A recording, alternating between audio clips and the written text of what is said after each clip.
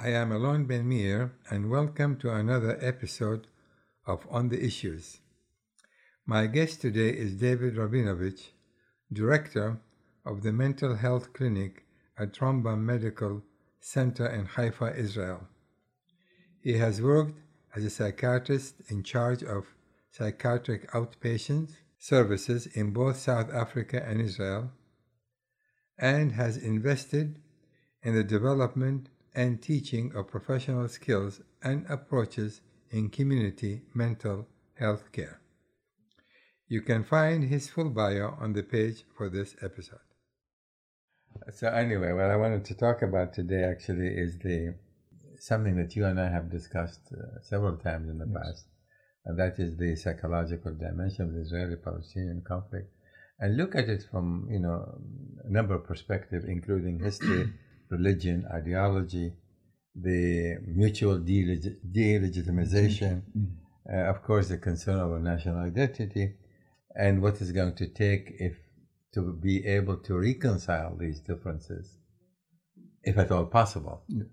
So maybe we should begin with the history.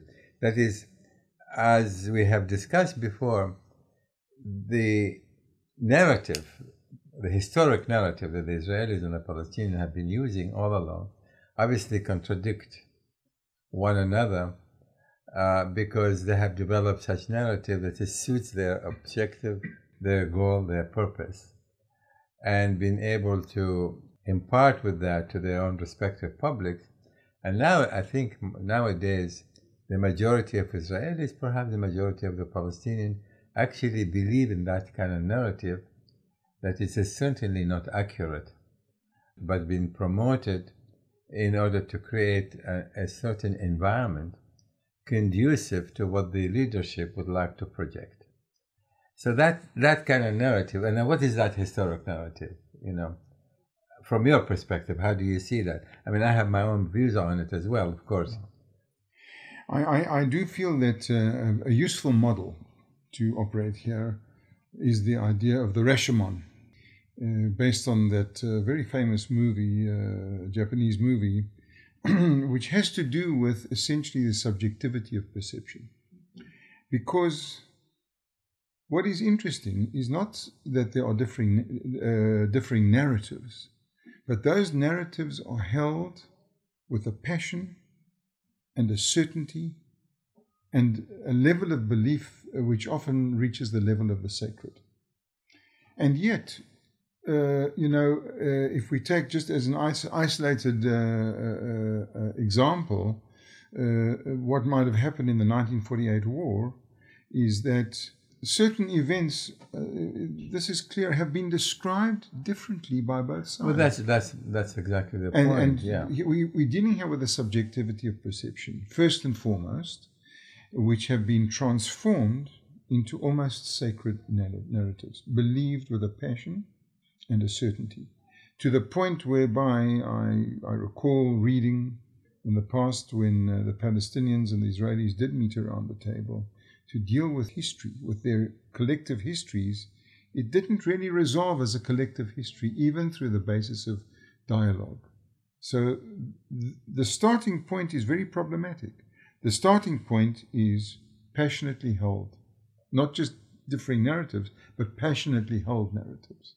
Yeah, a passionately held narrative. This is exactly what it is. But here, what I see, that is when you read the history, the way it's been projected or written by the Israelis from their perspective, and you see that from the Palestinian perspective, this is like reading history and accepting it at face value, the way it's been read, Yes. the way it's been seen. And that obviously creates certain perception about one another. So how do you, in fact, mitigate that? That is, in my view, and I'm sure you agree with that, you will not be able to bridge the gap between the two sides. Obviously, history is not the only impediment. We'll be talking about other elements. But you cannot bridge the gap between the two sides unless you can create a narrative that it is more or less acceptable to both sides. Now, let's talk about the real example here. The real example in terms of historical perspective, we can go back to 1917, from the time the Balfour Declaration was issued, almost 100 years ago exactly. So from that time on, the Palestinian resentment and narrative about Israel and what the Jews want to do and how they're going to go about it is being written and being established and promoted within the Palestinians as a body politic as well as the public itself. The 1948 and the Nakba, that is the catastrophe that the Palestinians speak about, and that is, from their perspective, Israel was the culprit that actually expelled the Palestinians from their own land and occupied. Whereas the Israelis maintain, no, that what happened is that the Palestinians left on their own. They've been encouraged by the Arab state, the leadership of the Arab state, to leave, come back to the spoils. So these are the two set of narratives that you have been juxtaposed to one another and been further, actually the discussion about this been further deepened and both sides been trying over time to further prove this is the case. And obviously textbooks and other than public narrative have been now ingrained that in the mind of most Israelis and Palestinians. I'm going to permit myself at this point to draw on the fact that I also have a separate life experience as a doctor in the field of mental health.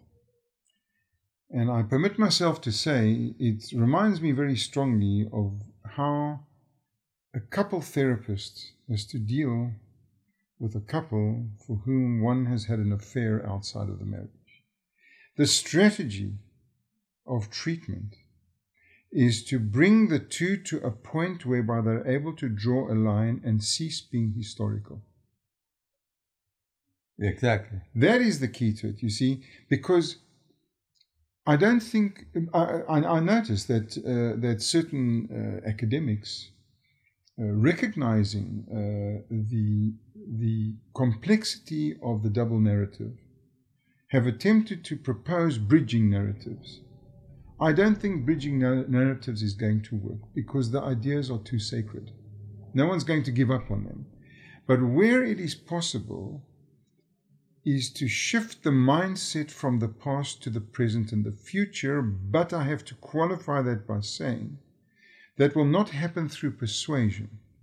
It will happen because something has changed on both sides, that there is a will to do so.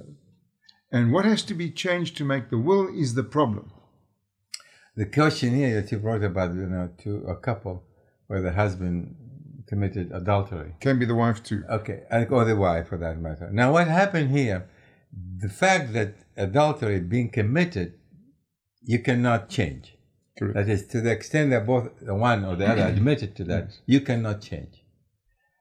The question now, since this is a fact, can we in fact equate the history that's been manipulated of the going back again to the formation of the State of Israel in 1948, can you in fact treat that as a fact, as if one or the other committed that kind of adultery that you cannot mitigate? You have to accept it, and you have to move on by accepting it.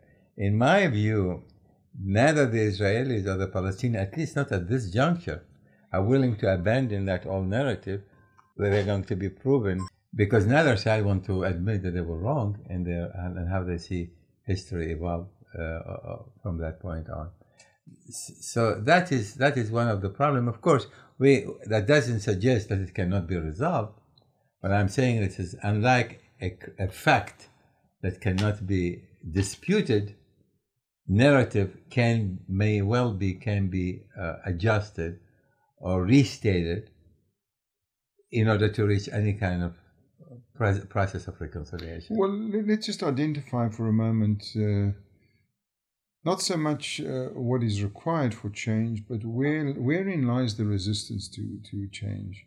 And I think an important factor in the resistance to change is that the political elites on both sides are invested in the stability of the narrative.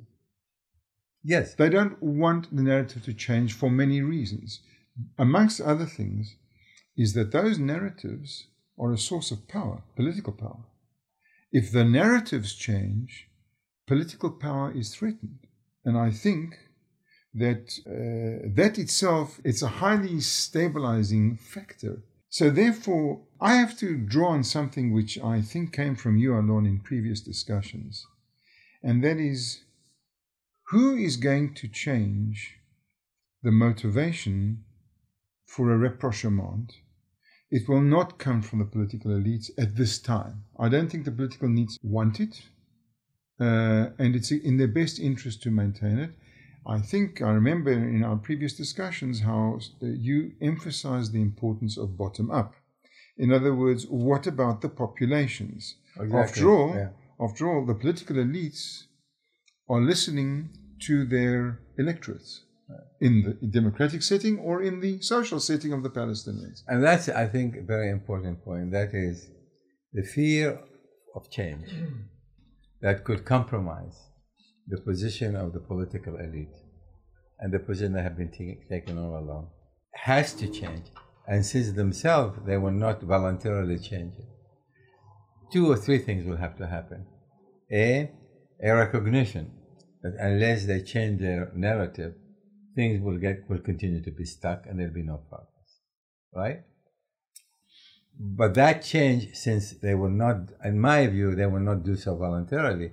Look at what's happening between the Israelis and the Palestinians going back decades now. Absolutely. Voluntarily, they did not change, which means what we talked about before is that the bottom-up approach is still critical, in my view, to reconcile the historic narrative. Because on their own, they will not do that. That is, the political elite will not do that on their own, unless they are faced with potentially catastrophic development. That is, they want to prevent a catastrophic development.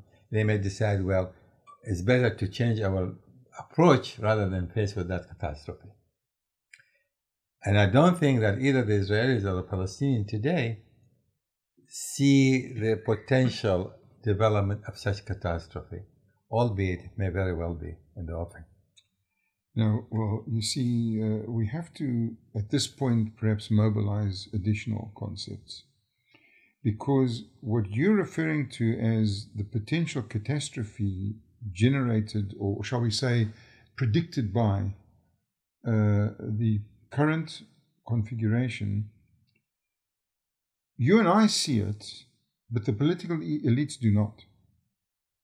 Or if they do, they have an interest in excluding it from the public narrative because it affects their power base.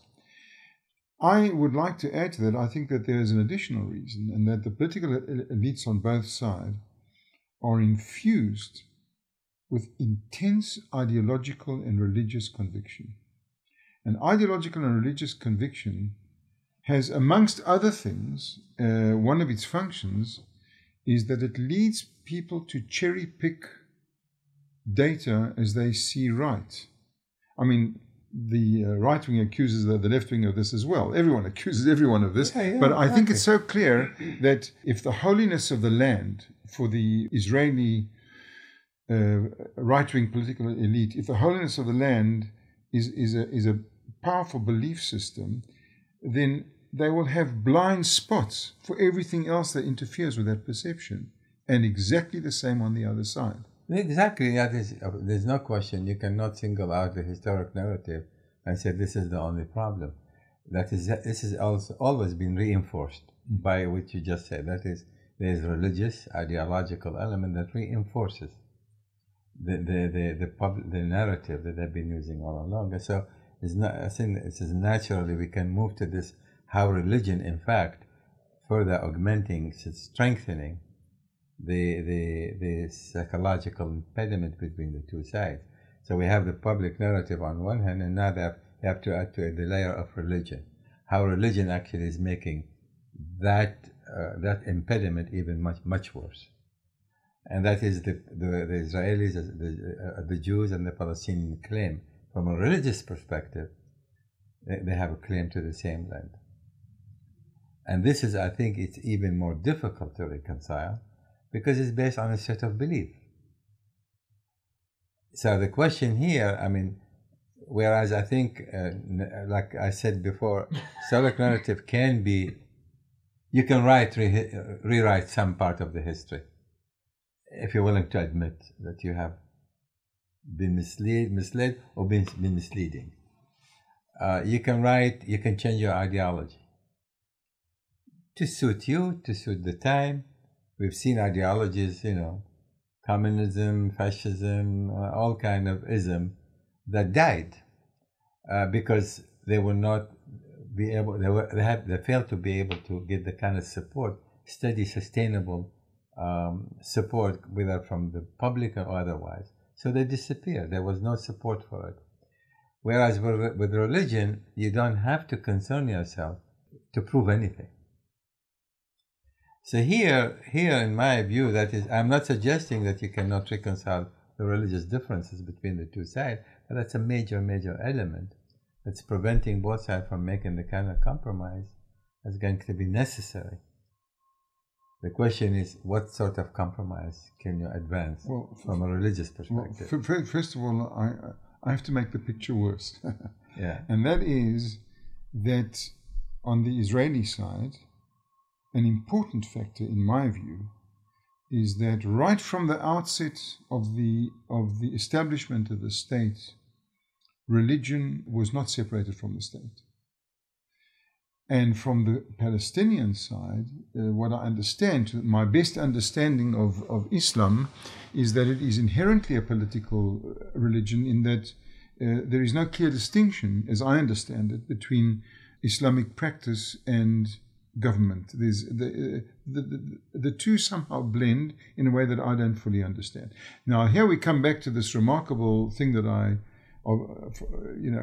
notice, we all notice it from time to time, and this remarkable mirror imaging that takes place between the Palestinians and the Israelis. Both societies have an infusion of intense religious belief right up to the level of the political elites and the power structure, which means that we begin with a greater difficulty, and that is the fact that religious sectors have political power and have the power to implement their own policies, and in this way influence government policy on both sides. Exactly, because when you use religion to augment, to support your political position, your political ideology for that matter, it's extremely difficult to argue against it. That's the whole point.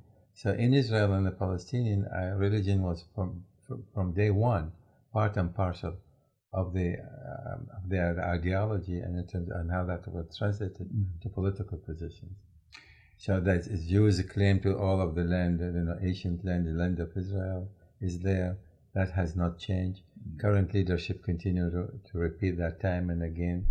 The Palestinian claim to Jerusalem is Jerusalem, the Temple Mount has not changed.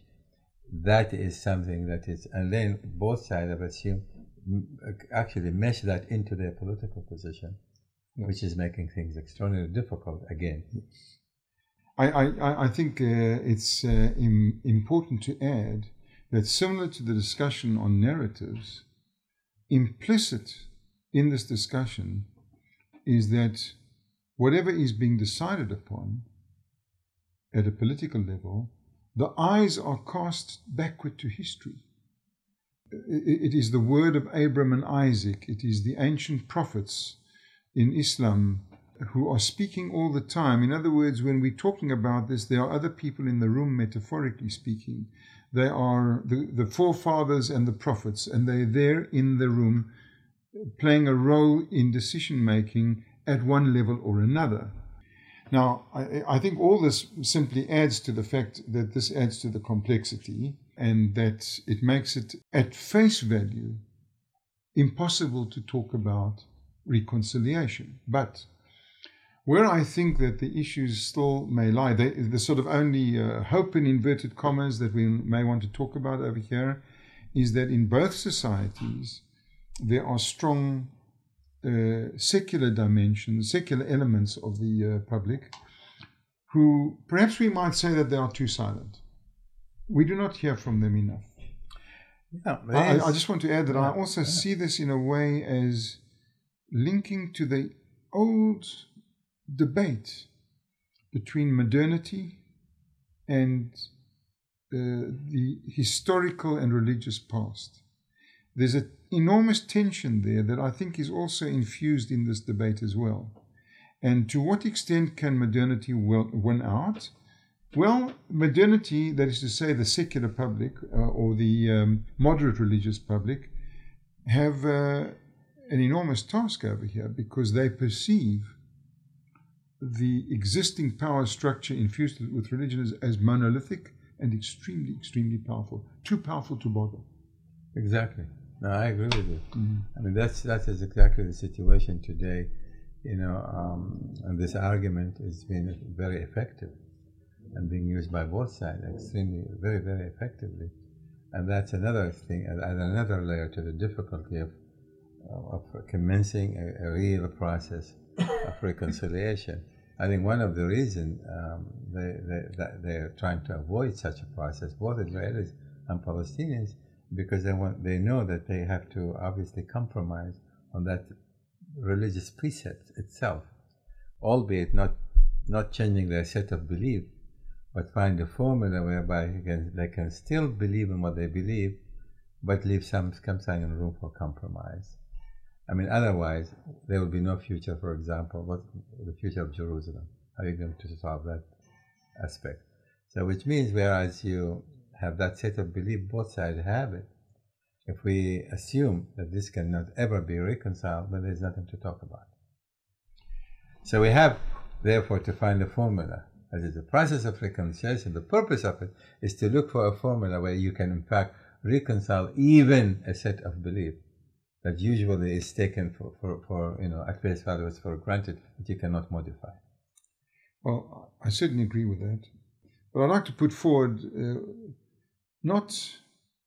I think it would be most arrogant to even suggest that there's a solution derived from political psychology, but I do think that there's some questions to ask over here that may be relevant to finding the way forward. The first question is, what would it take to bring, first of all, the people, we're talking grassroots, we're talking bottom up, what would it take to bring the people predominantly into a here and now type mode rather than an essentially historical mode?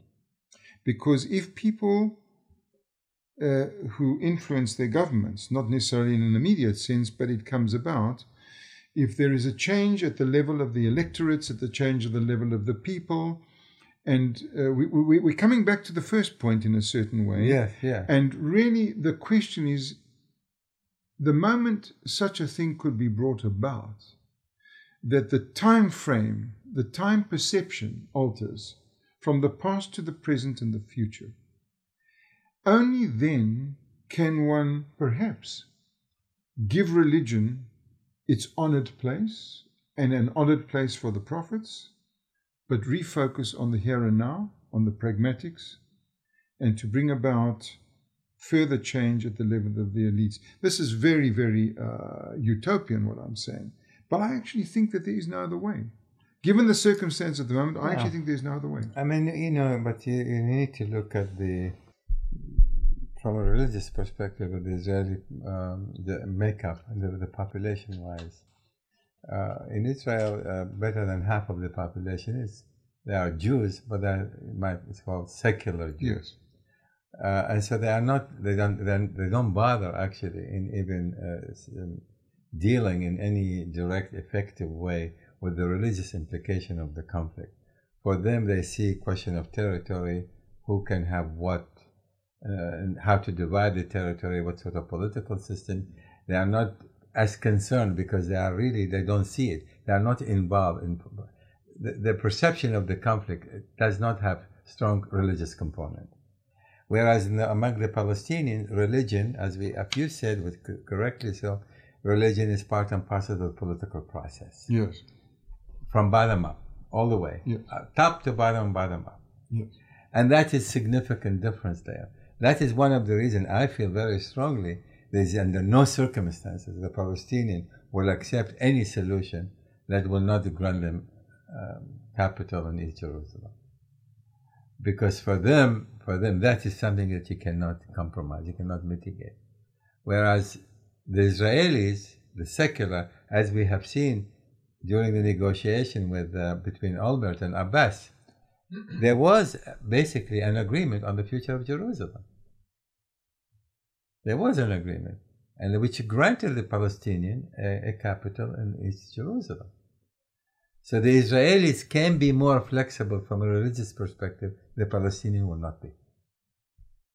But you see, if you're saying, you see, over here we're touching a little bit on the zero-sum issue, because obviously no side can hope to have Jerusalem exclusively for themselves. The issue here is the division of Jerusalem. That's how I understand it. What I want to say on that, sorry, I think that's a bit of a dangerous statement to make. Not so much the division of Jerusalem, but the sharing of Jerusalem.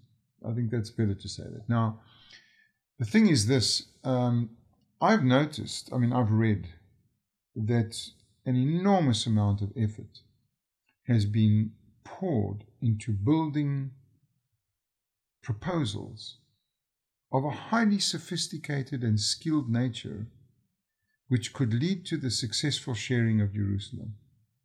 The problem being that these proposals are essentially rational, whereas the religious component is not. Yeah, but not only rational, I think it's also practical. I've been saying all along, given the reality now of Jerusalem, how far the Israelis have gone in East Jerusalem, how many settlements they built there, the number of Israelis living in East Jerusalem. You have created now a set of conditions that it's impossible to reverse. From any perspective, you cannot reverse. Which means, in a way, that makes the solution to Jerusalem easier, or, depending on how you see it, much more difficult. From the Palestinian perspective, they continue to demand, for example, that the Israelis should be getting out of East Jerusalem. There will be no solution. Which means, if you accept now the reality, and he's talking about how do you share the city. You share the city is based on what exists today. That is, there is no way you can introduce major change to the current status quo and be able to agree upon it. So the status quo will have to be accepted more or less the way it is, which means what is Jewish, what is Israeli is an Israeli, what is a Palestinian is a Palestinian. And they both basically can have the cake and eat it at the same time. Well, I've been saying this all along, you institutionalize what's on the ground. And so yes, the Palestinian can still have their Jerusalem, East Jerusalem. Israel can still have its West Jerusalem, that's where you're sharing the city. But everything else basically remain the same. There's no border, there are no fences. The city will remain precisely the way it is, united. And this is, in my view, one way you can mitigate one of the religious dimension of the conflict. One aspect of the that's how I see it. But that is, of course, a very creative approach, because, as you correctly say, I'll put it in slightly different terms, it permits ongoing perceptions which are not under assault. Yeah. An Israeli can say, the Israelis can say, it is all ours. The Palestinians can say it is all ours. And that's very important. But I just, have to add to that, that it's again that there is an intense religious involvement over here, which is monistic in its thinking and will not always permit creative solutions. This is true. There's a militancy here that is very problematic, arising out of a passionately held belief. And I think that the issue of faith versus reason is philosophically very complex. This is true. It's obviously very very very complex, and many philosophers try to tackle these issues. And once they reduce any political concept or religious concept into a reason, then it is no longer holy. It's no longer religious for that matter. So basically, you're reducing to the human level, and that's what both sides would want to avoid at all costs. That is why I think to suggest that they can change their mind. The only thing is, if I were to negotiate now with the Palestinian about on the religious perspective, I'll say to them, look, you can go back to your forefathers. You admit Abraham, Jacob, Isaac were the prophets of both Israel, Jews and Muslim alike. well, maybe God wanted that the Jews and the Arab, live in the same land, because if God wanted otherwise, He would have not created this problem in the first place. So if you are a believer, you cannot pick and choose what you believe in. You understand what I'm saying? Well, I think what I'm seeing in what you're saying are the seeds of a bridging narrative, at least at the religious level. At the religious level. Yes. That's exactly the point. Yes. Because you cannot change the belief, but you can change the narrative about it. Yes. To create a common ground, yeah, over which both sides can agree. Yes. In fact, you're saying that those who can invest intellectually, politically, and theoretically in this area should do more, because there are grounds for a bridging of the religious narrative. Yeah. Strangely enough, given the fact that the religious narratives on both sides are so rigid and entrenched. That's right. It's a paradox. Yeah. But there is a resolution to this particular paradox. That's what I'm trying to say. Yes. And I think it's there. I think you're right. And unfortunately, it has not been fully explored. Oh. And that is part of what you and I talk about, process of reconciliation. Yes, indeed. That is, you're going to have that kind of dialogue about these particular issue, how you're going to. Because, notwithstanding who still believe in two-state solution, they're still going to have to face this. Yes. How do you resolve this issue? Yeah. Because it's there, it's not going to disappear. Yes, indeed. So we, I just want to move to the ideological conflict between the two sides. And here, of course, you have the Zionist, specifically revisionist Zionism, took over for all intent and purposes, at least in this current situation in Israel. And the idea here that the Jews have the right to create their own state in that particular part of the world, and they're invoking both historic, religious, to prove, to show, to demonstrate, to insist on the fact that this is our land and it's going to be all of it, not part of it. That's what the ideology that's being held today with the right wing of Absolutely. The Israeli parliament. Now, again, here you have a question. How do you compare that? How do you reconcile that with the ideology that Hamas and the Palestinian Authority believe in or try to promote? Because they have a different set of, and I'm talking not religion now, I'm not talking about history, but ideology. Ideologically speaking, Hamas want to get rid of Israel, want to destroy Israel. That's the ideology. That's their political platform. Yes. The Palestinian, take it from there. Well, you see, first of all, I actually think that at heart, the Zionist ideology sprung from survival. I mean, its roots lie in survival. Exactly. The older discourses, the historical discourses of the Jew in Europe, debating between assimilation and religion, and the third option of Zionism, all this had to do with survival. What is the best way to survive in a given society? And I think that the survivalist instinct continues to be hidden within the Zionist ideology. It's always there in one form or another.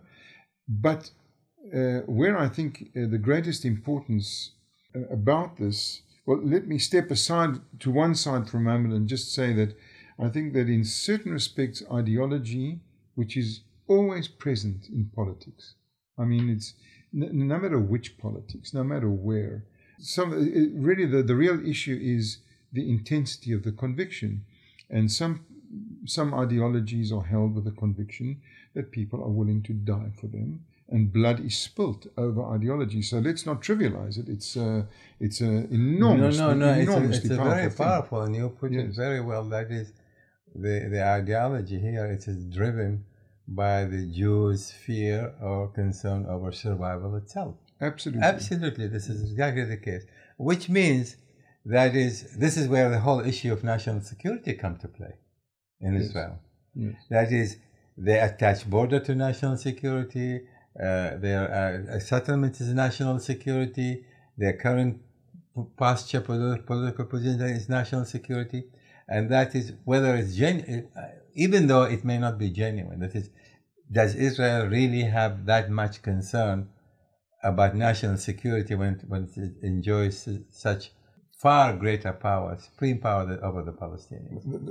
That brings us to a ping pong, you see, between, on the one hand, existential anxiety of an immediately operating kind on the one hand, and the other one is also survival, which are really two sides of the same coin.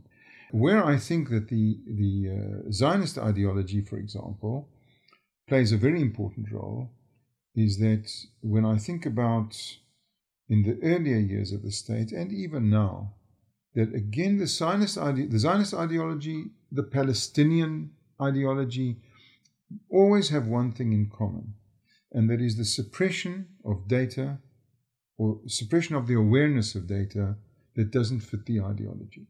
Oh yes, absolutely. And so in that sense we are left again with this issue that, the classical story when more contemporary historians began to look at documentation and found data which challenged the ideological perceptions of Zionism. Zionism reacted to that. It was very hard for them to accept it. In fact, some would have preferred it not to. The archive should have remained closed. What is my point over here? Again, we're coming back to this issue that ideology feeds many things. It feeds the stuckness or the intransigence of the conflict, because ideology on the Zionist side has to do with survival on the one hand, but I have to add that Zionism also includes a kind of a revanchist approach, because the land that they didn't get from the settlements in 1948 is still regarded as theirs. They want it back. It's true that you could argue whether it's revanchist in the sense the land was taken away and they want it back. Certainly the Hamas ideology and to a certain extent the extremist Palestinian ideologies are clearly revanchist and they want their land back. So what we're setting is not only the distance between the two, but conflict. Ideology, I think, feeds conflict much more than religion, although religion plays no small role in this as well. There's no question. You go back to the Zionist ideology from the very beginning, the whole motive behind the creation of the State of Israel. And that is, after years, centuries of persecution, expulsion, death, and all of that, the instinct for survival. That's it. The time has come for us to have a state of their own in order to prevent these type of things from ever happening back to the Jews. But the problem with that, what has happened now in modern Israel, notwithstanding Israel's military prowess and ability to deal with its enemies in a very effective way, and has less reason to be concerned about survival itself per se. But that also, however, the fashion policies as such to support their concern over survival. I think this is one of the reasons you see what the government is doing today is taking action in the name of national security. You see the word national security invoked every single time. All the time. The Israelis take this action or that action. So this will bring us to the other point that I wanted to raise with you, is the issue of dehumanization or victimization, and that's all connected to the previous point in many ways. That is, to justify what you are doing, you have to deny the right, the existence, or for that matter, to delegitimize the other side in order to make your point, in order to solidify your position. And I think both sides have been engaged in that systematically, going from 1948 or even before that. Well, you see, I think this brings us right into the middle of an issue of perception, and that is the zero-sum perception. I'm stressing the word perception because I think it is wrong to see it in any other terms.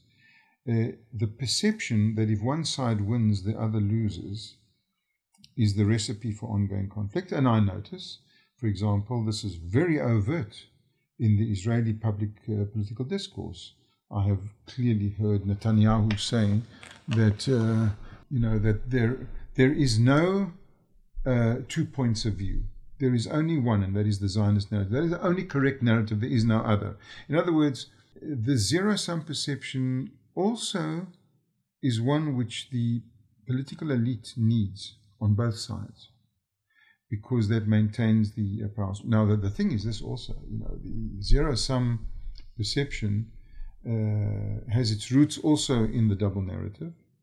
But I have to add an extra issue which we talked about previously in the different podcast, is the question of what has been referred to by a scholar as group narcissism, and that is the in-group versus the out-group.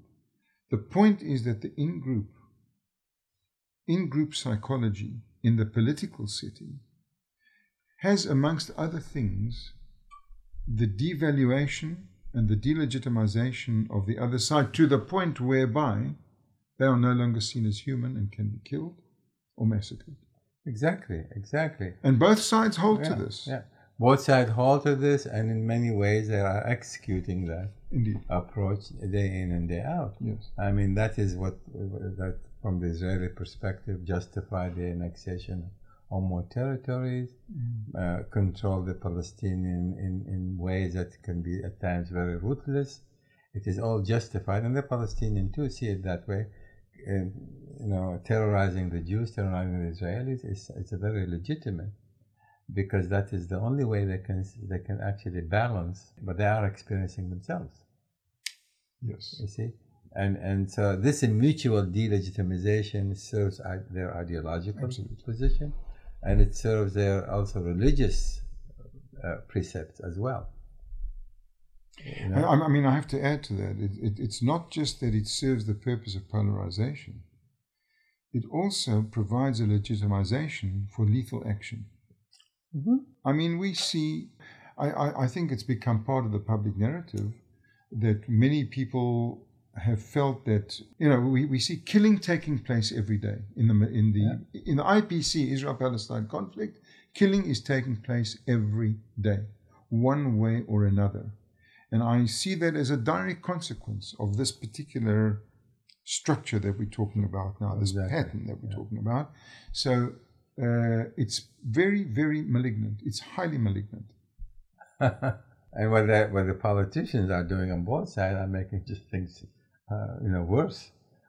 Because this is exactly, as a matter of fact, I think there is a deliberate pursuance of this particular aspect to the conflict, to keep it the way it is. I think this is where comes the idea from the the Netanyahu government, is actually believes that it can manage the conflict almost indefinitely. That's right. Yes. That's where it came from. Yes. That is, it continued to victimize the Palestinians, continued to portray them as illegitimate. Illegitimate. They are people, but they are not a nation, as Netanyahu's father kept saying, and therefore they cannot have a state because they are just people happen to be living there. Yes. They don't constitute a nation, and that's what's been constantly been said and repeated time and again. And I think obviously there's a significant number of Israelis who bought into this argument. Yes, indeed. I'm reminded in this context of the earlier slogans of Zionism at the time of the establishment of the state. And the classical one, which fits right here in this discourse, is a people without a land for a land without people.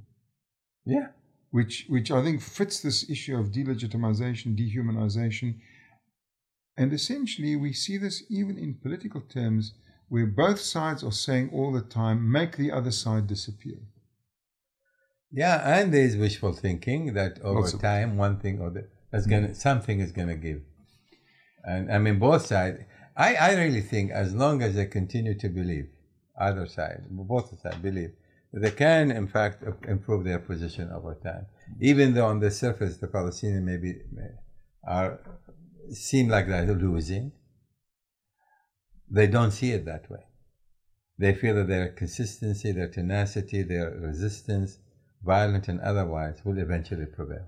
Yeah. Whereas the Israelis are doing everything possible in order to create a new facts on the ground, to make their case to gain over time. They want to keep gaining over time. Yes. And both sides, as long as they feel they can continue to gain, they are not going to be willing. They are not willing to make the kind of compromise necessary in order to reach an agreement. Well, I have to add, you see, that it's been pointed out by many clever souls, many clever scholars, that power is aphrodisiac. And keeping power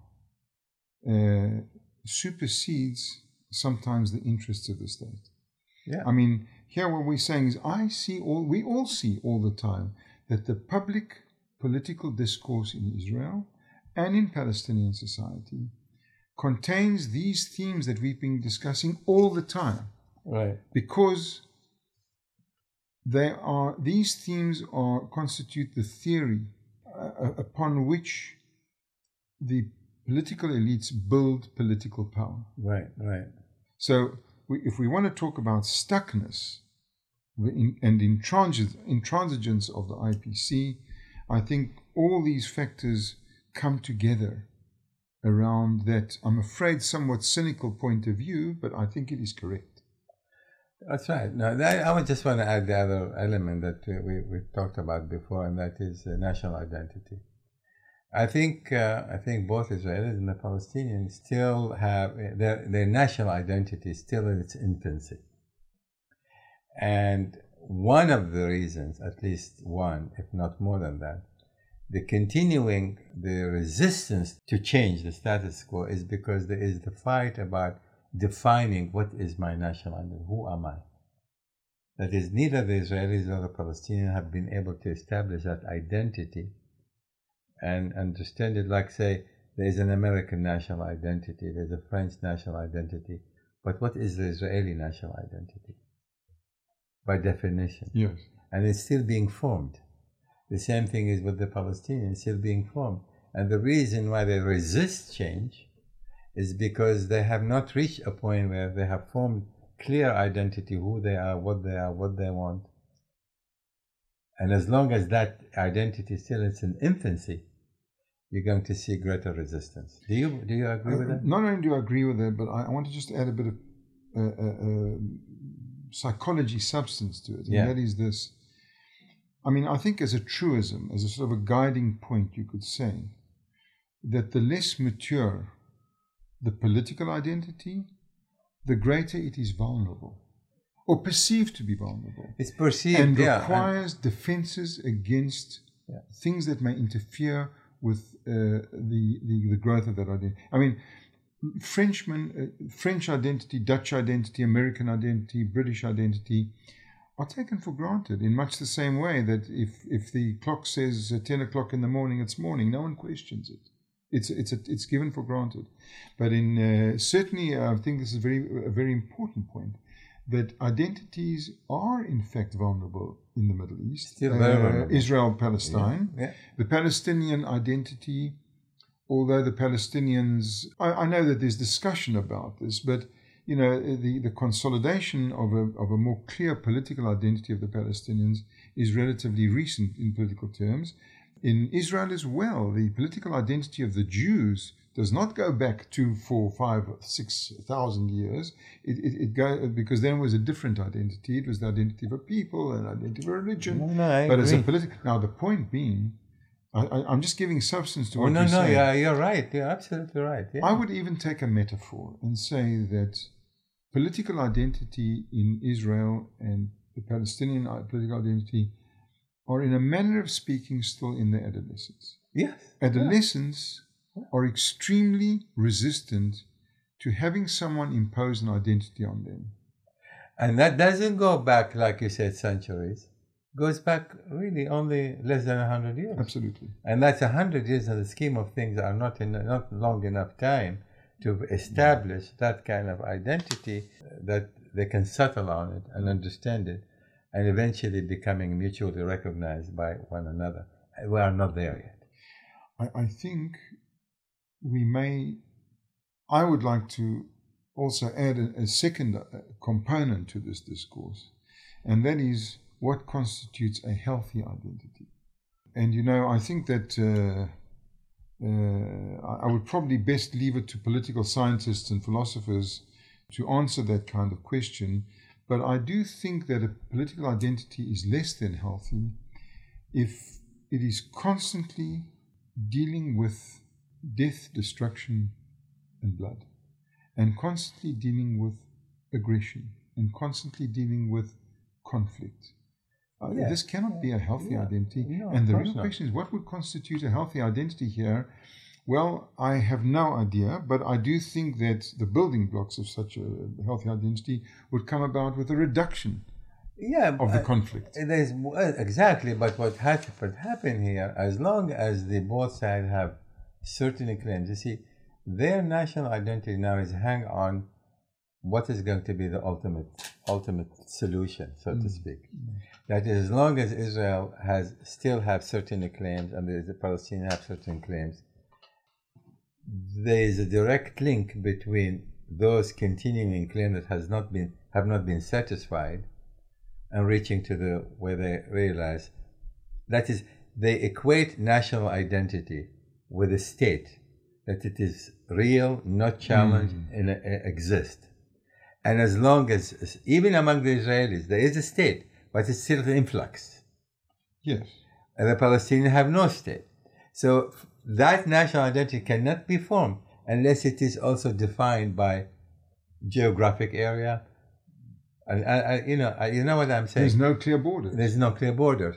And therefore you cannot identify as a nation. Yes. As such. And even though Israel doesn't have also clear borders as yet. Not yet. And until they get to a point where there's an agreement, then you can say that they're coming closer to defining what is their national identity, because I think it's a direct link to the land itself.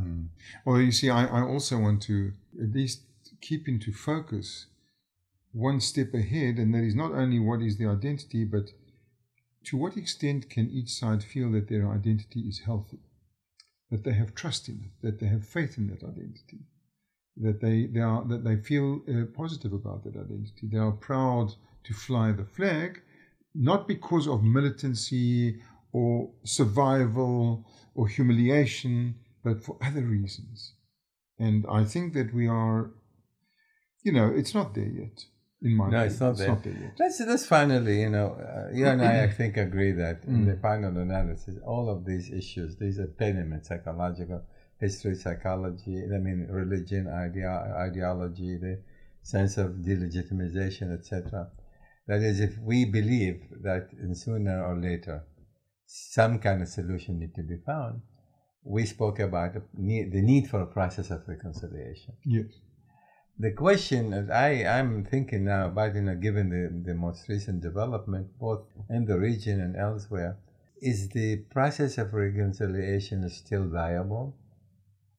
Does it have to be preceded by some other development first? Or who is going to bring about this kind of process of reconciliation? That is people to people. So if the government are not willing to reconcile, then the reconciliation will have to start from the bottom up. That is between the Israelis and the Palestinians themselves. And yes, there are elements both among the Israeli society as well as the Palestinian who are thinking in those terms. But I don't know if they have gone far enough.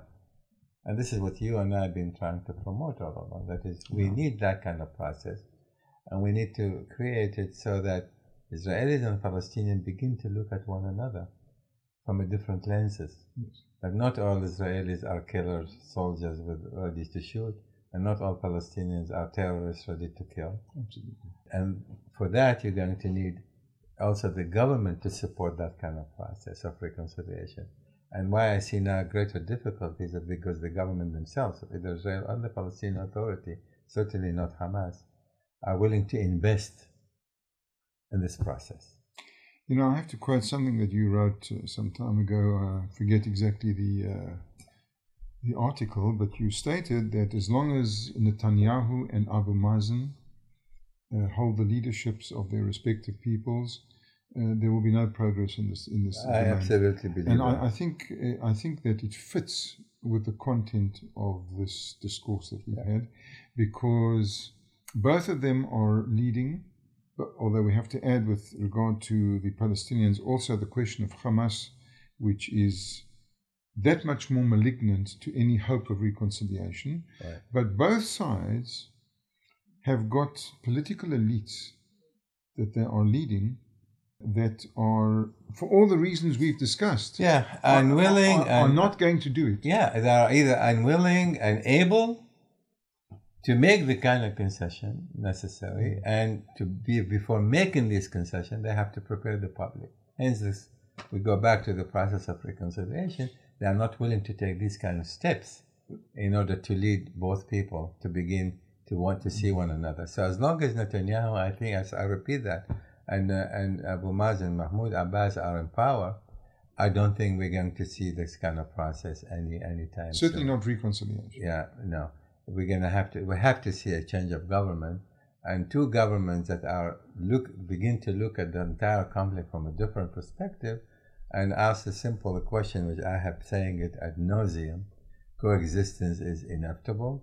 They have to coexist. They can kill each other for another 100 years, or they can make peace with one another, but they are stuck with one another, and that this is the choice that they would have to make. Well, you see, I think that we have to go back to this question. That I think that hope, if any, lies in segments of both societies that are far too silent. And that is the rational, secular, modern segments of society and the religious moderates of those societies who are there. They are too silent. I think on the Israeli side, certainly, they are silent for two reasons. One is that in terms of social class, those that are more educated and have better income are enjoying the fruits of a buoyant economy, which is very stabilizing both in the good and the bad sense.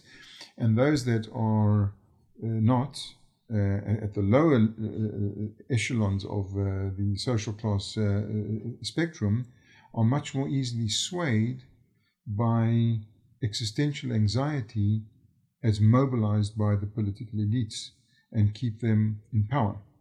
On the Palestinian side, I'm less sure, although I do believe that a hard-scrabble life and a middle class that is too small, actually, is also, in a sense, stable. People are too busy getting bread to worry about the big picture. So there's a silence.